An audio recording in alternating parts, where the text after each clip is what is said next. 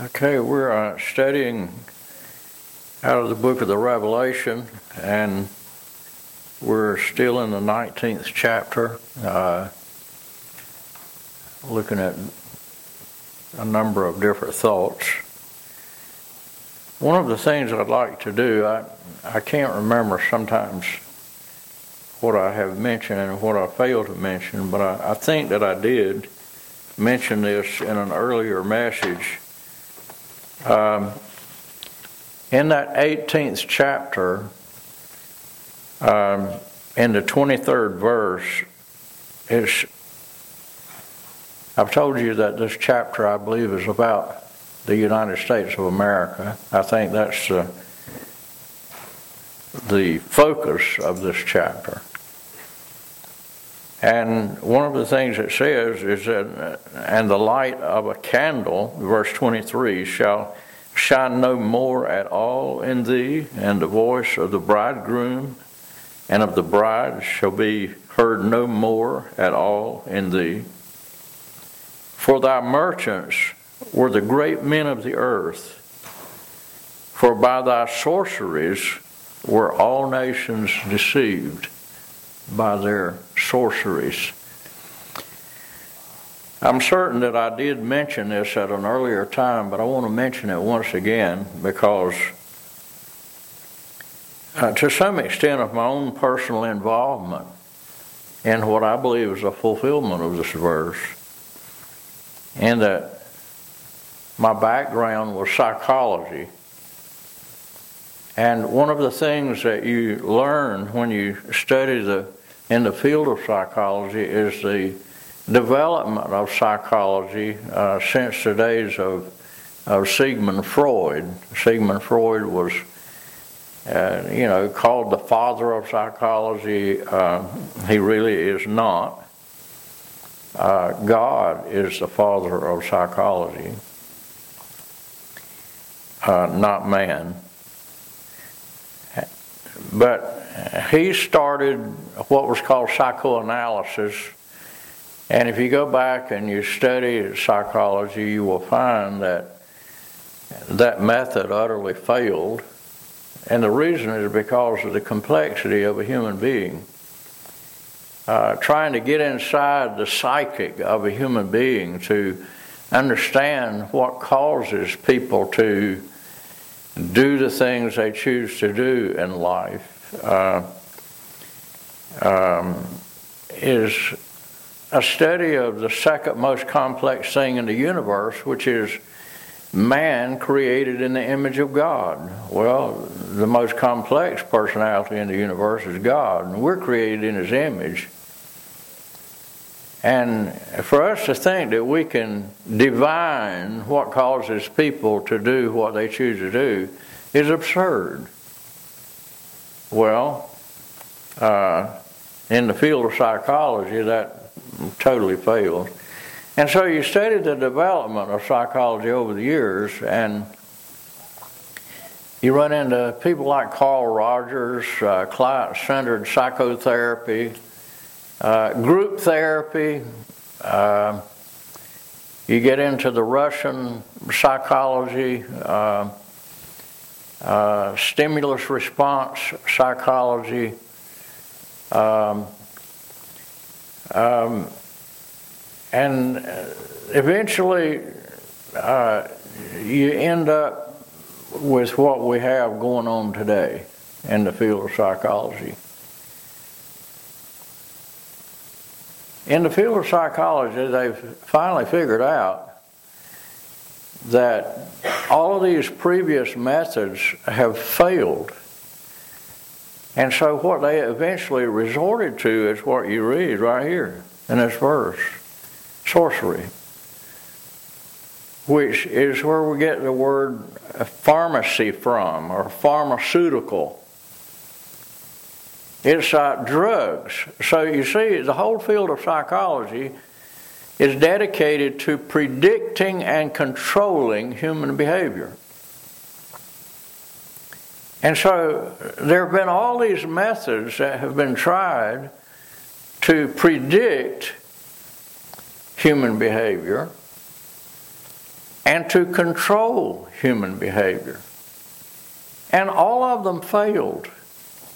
And so the very last thing they tried to do here was resort to drugs, because if you administer certain drugs to people, you can control them better. And so certain places were abusing drug use in the effort to control. One of them was in Goldsboro, North Carolina. I can't remember the exact name of the place. I visited there doing some of my intern work. And they had people in there with severe psychological problems, catatonic schizophrenia, for instance. And they had people in cages. I've seen it with my eyes, where you couldn't keep clothes on a patient. They were totally insane. And so what do you do in a situation like that? Well, eventually the concern is not so much the client as it is the providers, the caretakers, and their comfort. And so the best way in the field of psychology for you to survive in dealing with all of these complex psychological problems, best thing to do is drug them to the point that you can get some rest. And that's what they were doing. And as a matter of fact, to the point that they were investigated in Goldsboro many years ago, back in the 60s, I believe it was, the 68 or 69, something like that. And they have discovered, and there's been all kinds of reports that have come out where people have been put into psychiatric wards and really did not have problems they had been labeled with, and they were locked away for years and could not get out because of the medication and keeping them medicated for long periods of time. And so there's all kinds of articles that you can read where this has happened, and there have been tremendous abuses. And of course now, when it comes to behavior problems in the school system, with the falling apart of the home and the influence of parents and that kind of thing, there's a crisis in the schools as to how you can deal with the behavior problems. And so you have all these psychological labels that are put on kids. Every kind of, hyperactivity, all kinds of problems that cause managing children to be very, very difficult. And so what do? They come up with something like Ritalin. And I've got books in my office, thick books, several of them, where in the medical profession, professionals that really know and understand something of what's going on have written and warned about the damaging effect of some of these uses of pharmaceuticals. Even in the case with Klebold and Harris, shooters in the school out of Columbine, these kids were medicated. And they're finally beginning to discover that certain types of psychotropic drugs can have the very opposite effect that you're looking for, and can actually turn a child into a cold-blooded murderer. And that's exactly what happened. And so this particular thing that we're reading about here The United States of America has been a leader when it comes to the use of pharmaceuticals. And if you watch the news, it's amazing to me. If you watch the news, you will see a new drug come out almost every day. It is unbelievable the kind of drugs and the number of drugs there are for every area of human behavior. Whether it's depression or anxiety or going to sleep or waking up, any kind of problem you got with bodily organs, sexual activity, all of those kind of things, there's a drug. Thousands and thousands of drugs. And books this thick in doctors' offices of nothing in the world but drugs. Well, I looked on the interweb, and I think I mentioned this, but it tells you that the United States accounts for 45% of the global market, and 6 of the top 10 largest pharmaceutical companies in the world are found in the United States of America. There's over $360 billion annually that's globally made as a result of the pharmaceutical industry. And then the last thing, I'm not going to continue this, the last thing that we've dealt with is the COVID. COVID. I am absolutely convinced that this whole thing is as satanic as it can be. It is as engineered as it can be. And there's all kinds of stuff that has come out about the origins of this virus that has been created in a laboratory. And there's been very open conversation from some of the global leaders that one of the great needs is to reduce the population. And if you don't think that they can use this to bring down the world's population, we are very much the target of the deception that the Lord warns us about when He said, as the first warning, take heed that no man deceive you. Take heed that no man deceive you. I can't tell you how many times as principal of this school I've sat down with parents and pleaded with them to take their kids off of Ritalin and to not send them to a secular psychologist.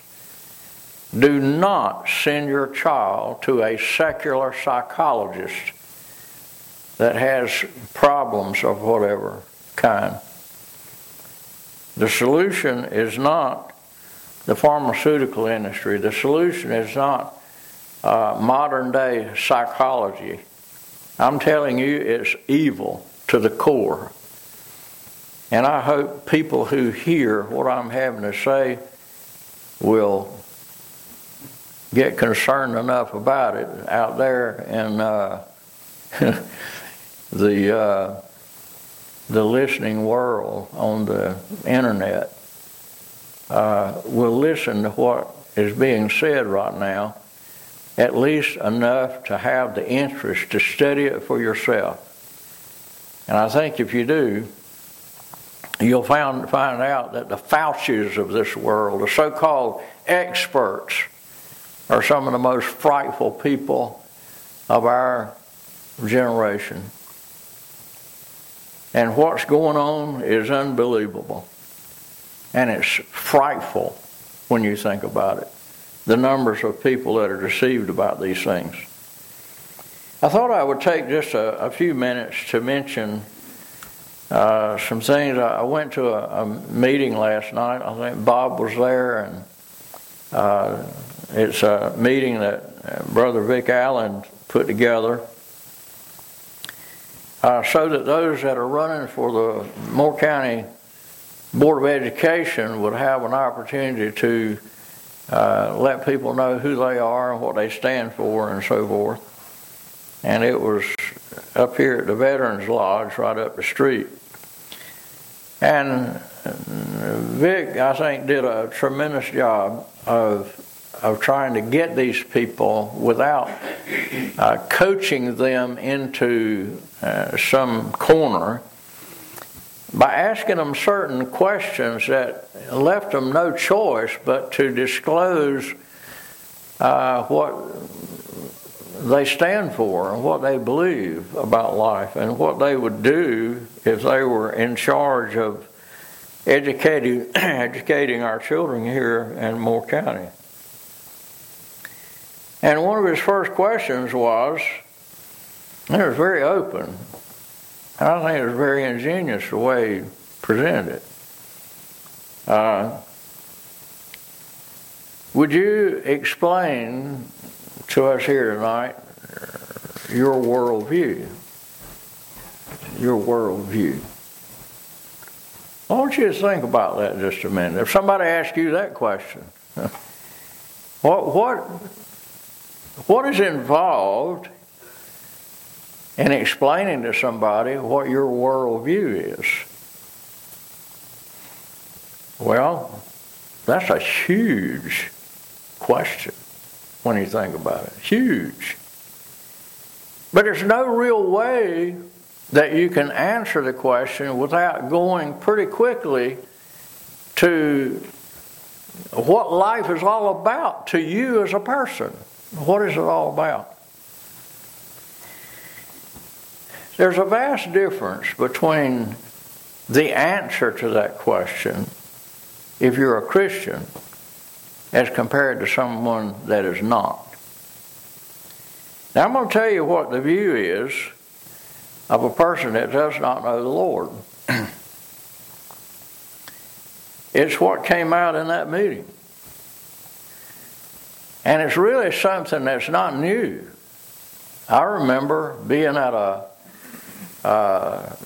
Department of Public Education meeting back in the 70s when Brother Kent and Dan Carr were up there dealing with Craig Phillips, who was the superintendent of public instruction in North Carolina. And we went to a meeting. It's called a Strickland Commission meeting. Senator Strickland, I think it was, out of Goldsboro, North Carolina. He was sort of in charge of a meeting up there that had to do with the lawsuit that we were headed toward, where the Department of Public Education was trying to force us under their umbrella and under their control. And in that meeting, the various people that represented the state of North Carolina had an opportunity to stand up and explain their worldview and what they thought was central to the purpose of this gathering. And there was a man that stood up who was deep into the Department of Public Education. He was a black man. And he stood up, and here's what he said. He said, "Education is our salvation. Education is our salvation." And in that room, there's probably 150 people or so in that room. And a good number of them, and several from our church, were there. And people sort of snickered under their breath. It was in a low tone, but when that man said that, it was really hilarious to a person who knows the truth. A person who knows the truth knows that education is not our salvation. Because I'm going to tell you something. Craig Phillips cannot raise the dead. The whole Department of Education in North Carolina cannot raise the dead. The Department of Education for the United States of America cannot raise the dead. And if you can't get out of the box, what is the point of life? Is it a diploma? Is really? I mean, think about it. What is life all about? When it comes to the question, would you tell us what your worldview is? Your worldview. You're going to sit there for a moment and you're going to think, this is a huge thought. He's asking me what life is all about to me. And there were 3 people on that board, and it was pretty clear what they believed. Pretty clear what they believed. They did not believe the Bible, I can tell you that. They believed exactly what that man said in the late 70s up there in Raleigh. Education is our salvation. It's the children. If resurrection is anything, it's in our children. This is our future. This is us in the extended sense into eternity. It's our offspring. It's our children. It's our education of our children. But how are you going to get a child in a room and explain to him that this worldview, that education is our salvation, when they've got enough good sense to know that it doesn't raise the dead? What have you accomplished when you get a diploma? Listen, I have preached the funeral of students out of our school that died before they got a diploma. A diploma's not going to get them out of the grave. I mean, when it comes to worldview, when it comes to giving life meaning so that we have a foundation and a basis for morality, which is the problem, it's the epidemic problem in the public school sector. How can you do something about the violence in the school if you can't teach morality? And what kind of morality are you going to teach? Well, one of those people running for the school board made the statement, and I've got it recorded. I recorded the tape. I recorded some of what was said. And this woman, in trying to provide some kind of basis for morality, said this: when it comes to the LGBTQ view or viewpoint, she said, I go by the laws of the state of North Carolina. Whatever the laws of the state of North Carolina are, and if the law comes down that we're not to discriminate, then as a teacher and as a person on the school board of Moore County, I'm going to go by what the state says. That's her worldview. That was her answer. Well, to the Christian, what are we going to go by? We're going to go by the Bible. That's what we're going to go by. We're going to go by the Scripture. Oh me, there was a verse in Revelation that I wanted to read in conjunction with that. Where is it? It's where it says, it's talking about the abominable and adulterers. Here it is. Here's what God says: but the fearful and unbelieving and the abominable and murderers and whoremongers and sorcerers and idolaters, all liars, shall have their part in the lake which burneth with fire and brimstone, which is the second death. Well,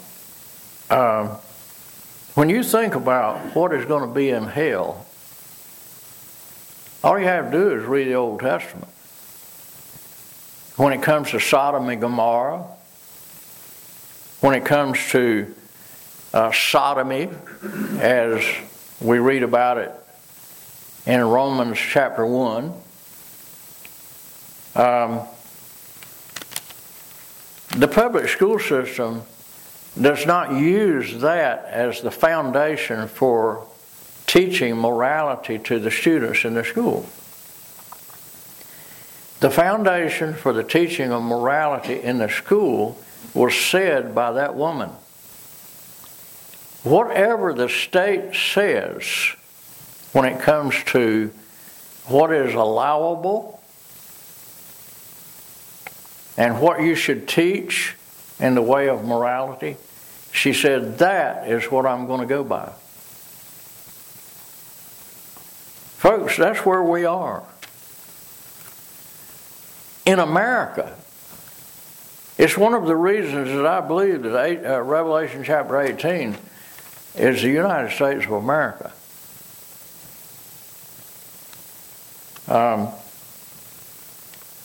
So what is life all about? Is it really about education?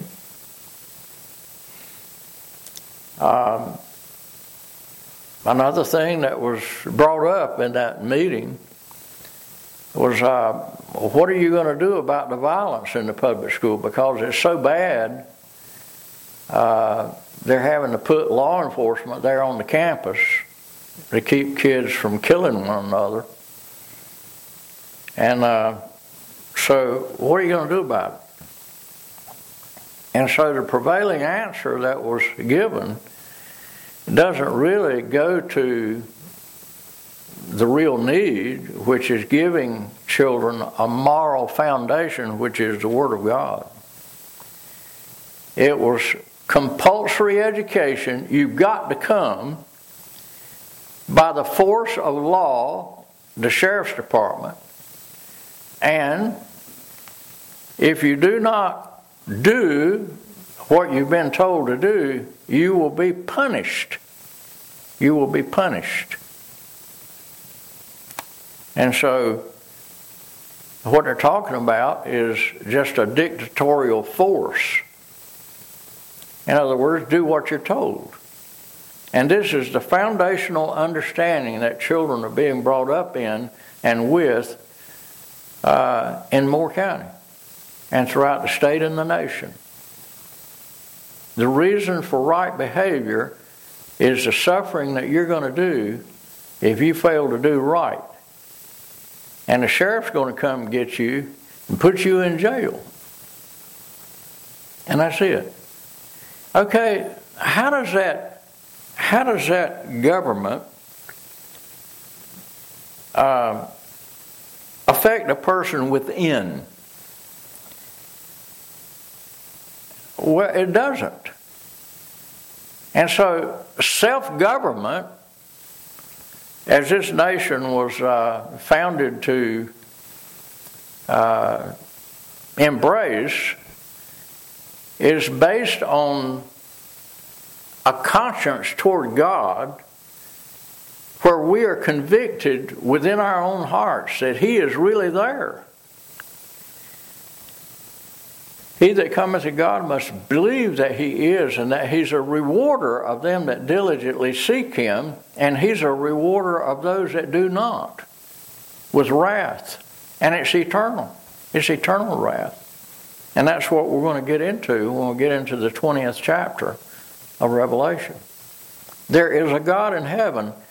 You cannot teach about that God in the public school system. There are a lot of people who say they do, but if they do and they're found out and the news media gets hold of it, they will be removed from their job if they do not change their way. And so this is where we are. And of course, I'm preaching to the choir here. We know these things. We've been taught these things as long as we've been here as a church. But the key thing is this.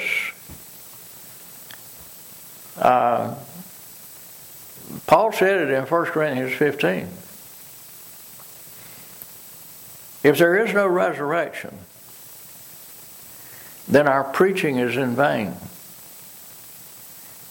He goes on to say, we are of all men most miserable, and there's no cure for it.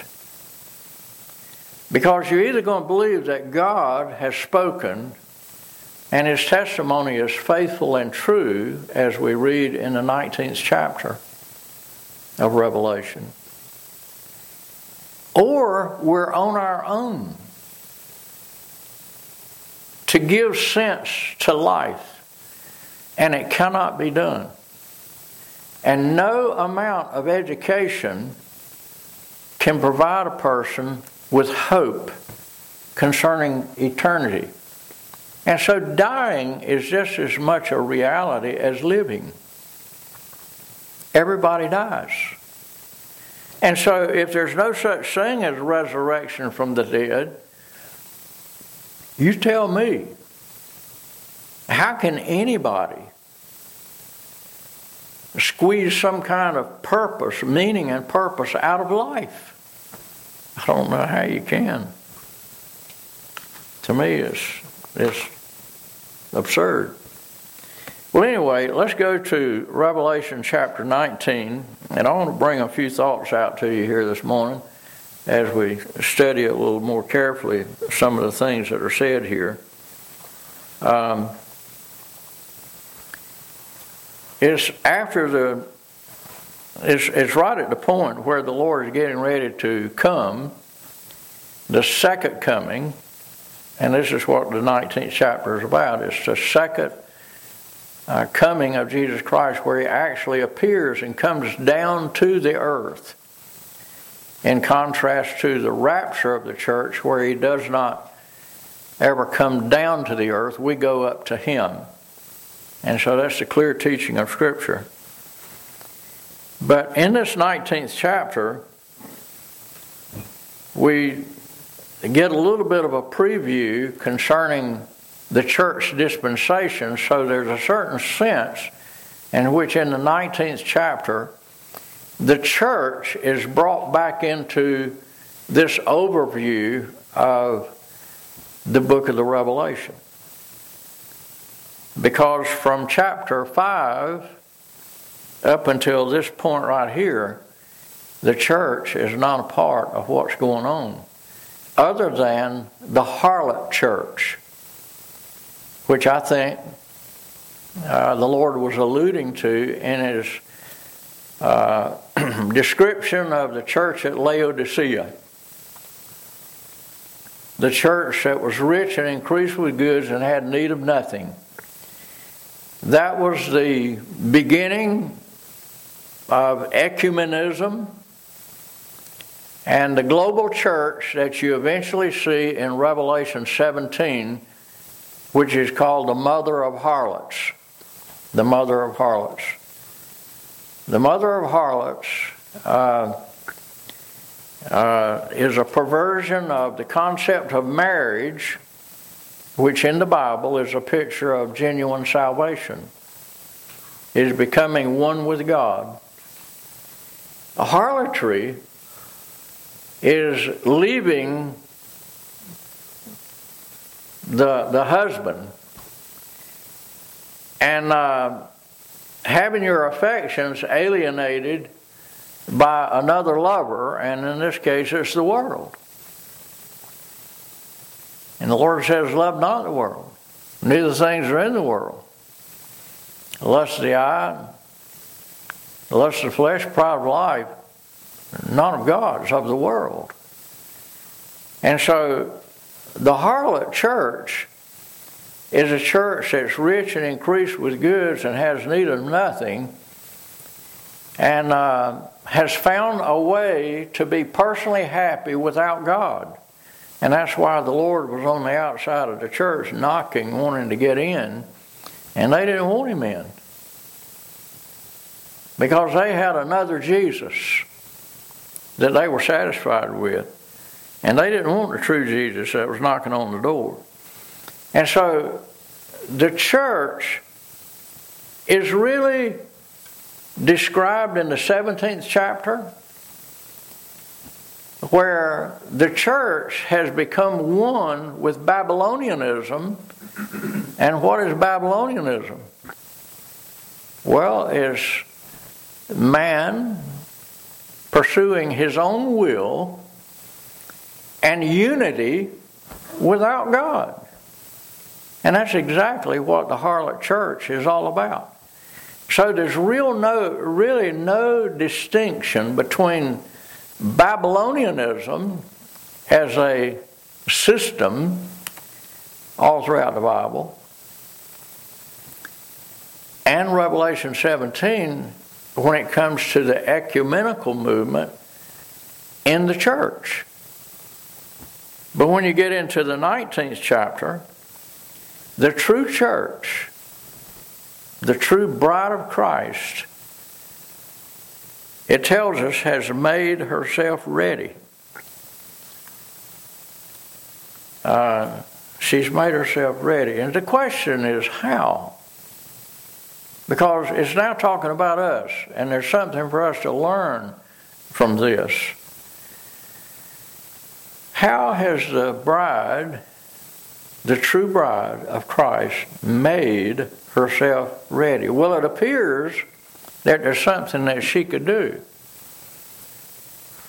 And when you study the Bible, you learn that what she does is not of works. It's not of works. As a matter of fact, the true church, the true bride of Christ, understands what the Lord meant when he said, without me, you can do nothing. So it says that she's made herself ready. Well, how did she make herself ready? By studying the Scripture and realizing the gift of God. The gift of God. What do you do for a gift? Nothing. Nothing. Without me, you can do nothing. I brought a message a few weeks ago about what can we do for God? What can we give God? What do we have that we could give Him that would somehow or other cause Him to look at us and be really grateful for our contribution to Him in view of the restitution in a court of justice for the murder of the only begotten Son of God? What can you give God for killing His Son? And the answer is nothing. You can't give Him anything. Any more than we could kill somebody else's son here on earth. And after they're dead, go to the family and say, I'm really broken over what I did here. I want to give you something. What could you give somebody for killing their only son? Nothing. Nothing.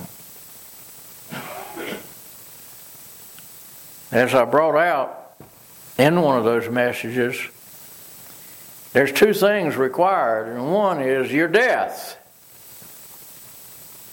If you want to satisfy the Father for the crucifixion of His Son, you're going to have to die, because that's exactly what you deserve. And the death needs to be forever. Forever. And so what can we give God? Well, we can give Him our death forever. But Jesus Christ went to the cross and died in our place and paid the sin debt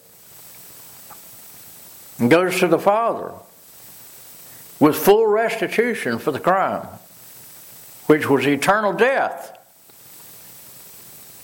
He died an eternal death in our place. But as was pointed out, that was not enough, because you can't go to somebody and say, look, this is what I'll give in exchange for killing your son. What does a father really want?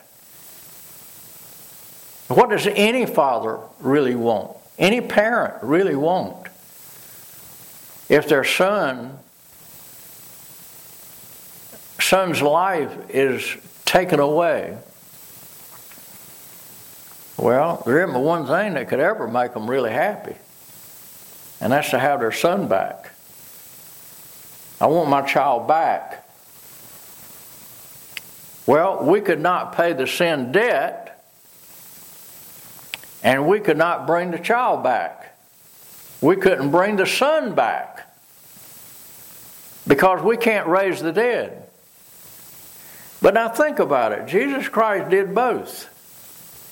He paid the eternal price for our sin.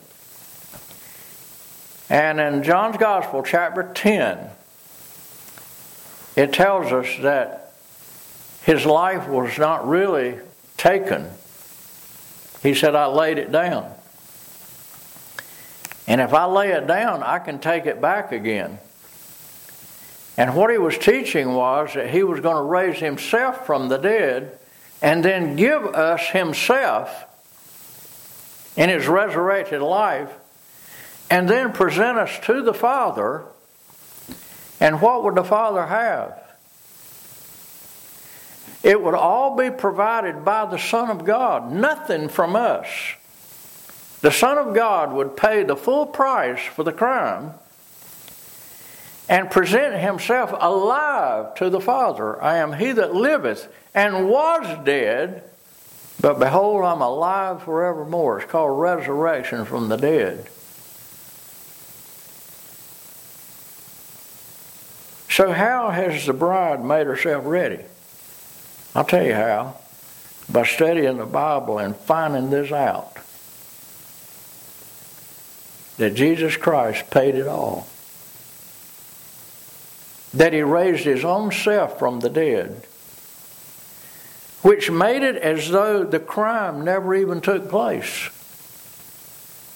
Because full payment has been made, the Son is not dead, it's as though no crime has ever been committed in the mind of the Father. And so we read on, verse 8, it was very important. And to her was granted that she should be arrayed in fine linen, clean and white. And then it says this, for the fine linen is the righteousness of the saints. How did she make herself ready? She made herself ready by understanding that statement right there. We have no righteousness. It's the gift of God. God arrayed us in this fine linen, which is His righteousness. It's the gift of God, folks. Wouldn't it be wonderful if all of those members that are running for the Board of Education understood this right here? Because when it comes to worldview, if you don't have this one, you have nothing to offer whatsoever. And children are being abused in the educational system today. It's child abuse in the most extreme form that the human mind could ever imagine. Getting them in a classroom and forcing them to learn things that are not true. to learn that man is an evolution. I mean, can you imagine this? And you got people that are on that board right now and want to be reelected so they can continue to teach that same thing. How well the ones that want to unseat the unfavorable ones and replace them, how well they even understand this message this morning is doubtful to me in many ways. Because I'm going to tell you something. You can't be in the government system and be very vocal with what you're hearing this morning. You cannot do it. You can't do it at Sand Hills Community College. You can't do it at Carolina. You can't do it at NC State. You can't do it in any government school. You cannot. And that's why there isn't but one solution when it comes to education. And that's get your kids out of the public school system and get them into a Christian school that is operated by a Bible-believing, Bible-teaching church. And there are very few of them. That's why Jesus Christ is coming very soon. I often think to myself this. I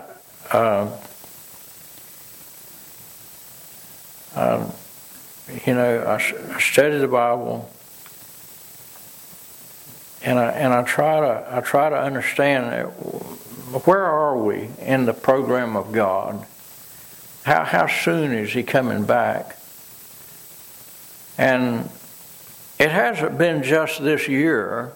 There have been other years that I've sat in my office and I've thought within myself, I don't believe that we'll finish out this year at Calvary Christian School because I believe the Lord is going to come.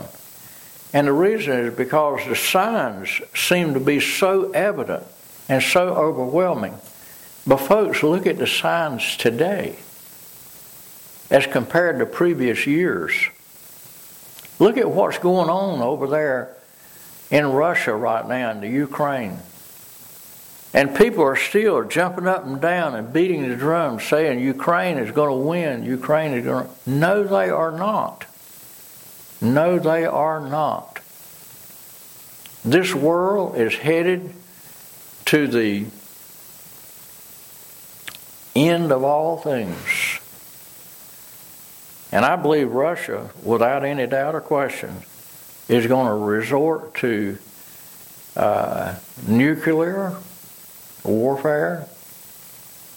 And Donald Trump and some of these others that have warned us about it, that we're on the brink of World War III. There is no doubt about it.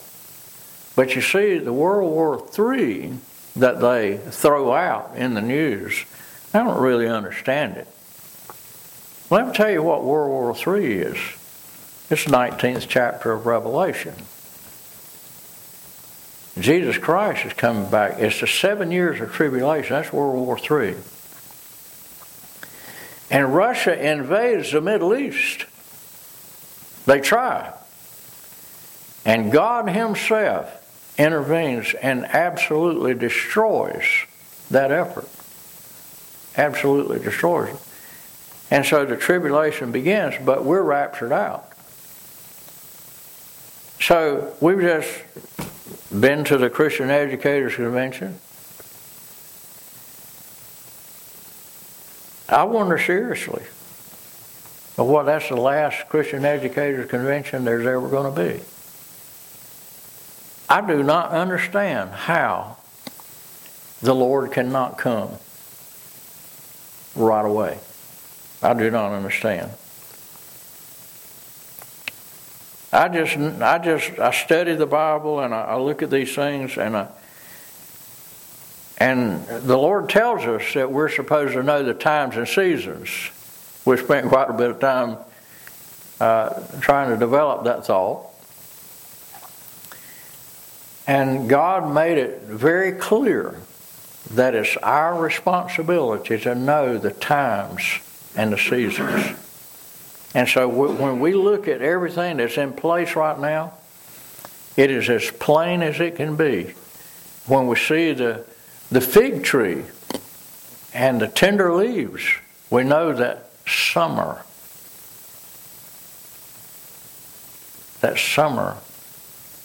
is here. That's a season. That's a time, and that's a season. And God incorporated that into His answer to the disciples' question, when are you coming back? And He was talking about Israel. And then He said, this generation shall not pass away. They shall not die until all is fulfilled. That's what the Bible says.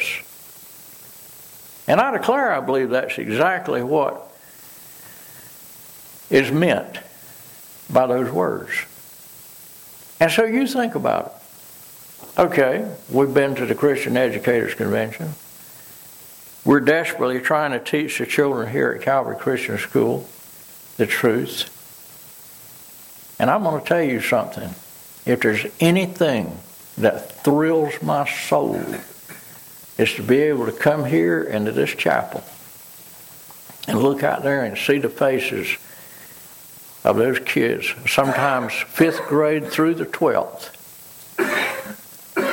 and teach them how to get out of the box and how to have hope and why they should behave themselves, because God teaches us what is right and what is wrong, and we're doing it for Him. It's because of Him that we do right. It's not because of the threat of the sheriff coming and knocking on the door and saying, I'm going to put you in jail if you don't do right. That's a dictatorship. That's external control. External control can never convict and convert the heart. It cannot. Our purpose is to see children converted.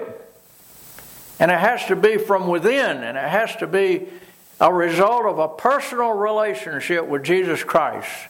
And that's our only solution to the violence problem in the school system today. I don't see how anybody can say that's not true. It is true. And so, verse 8 of Revelation 19 is the key to understanding how the bride has made herself ready. She's made herself ready by understanding these things. Now, listen to me. 1 John chapter 5 and verse 20 is one of the most important verses in the Bible to me, in the New Testament. It's so precious when you think about it. And we know that the Son of God hath come and hath given us an understanding. And hath given us an understanding. This is how she has made herself ready. That we may know Him that is true, and we are in Him that is true, even in His Son, Jesus Christ. This is the true God and eternal life. 1 John 5:20. Everybody ought to have that verse underlined in their Bible with an asterisk beside of it, so that when they come to it, they can pause and meditate on the depths of its meaning. God has come and has given us an understanding. Now that leads us into an understanding of what is said beginning at verse 11. Let me just read that. Revelation 19 and verse 11. And I saw heaven open, and behold, a white horse, and he that sat upon him was called Faithful and True. And in him, and in righteousness, rather, he doth judge and make war. The first thing I'd like to call to your attention is who it is that's on that white horse. He was called Faithful and True. Folks, do you realize how precious it is to be able to stand in front of an audience of students and say the testimony of this book is faithful and true, and mean it. The testimony of this book is faithful and true. Well, this is who this is. It's the one who wrote this book. In the public school system, oh wow, I didn't realize it was that late. In the public school system, they can't say this. They can't teach the children this. How sad is that? Think about it. How sad is it that they cannot teach that this book is faithful and true? We can, and we do. We sure do. Our time is gone. Let me pray and we'll leave. Father, thank you for these moments to study your word together. Blessing the service that follows. Thank you so much for your presence here and for this amazing book that you have given us, the gift of God. And we thank you in Jesus' name.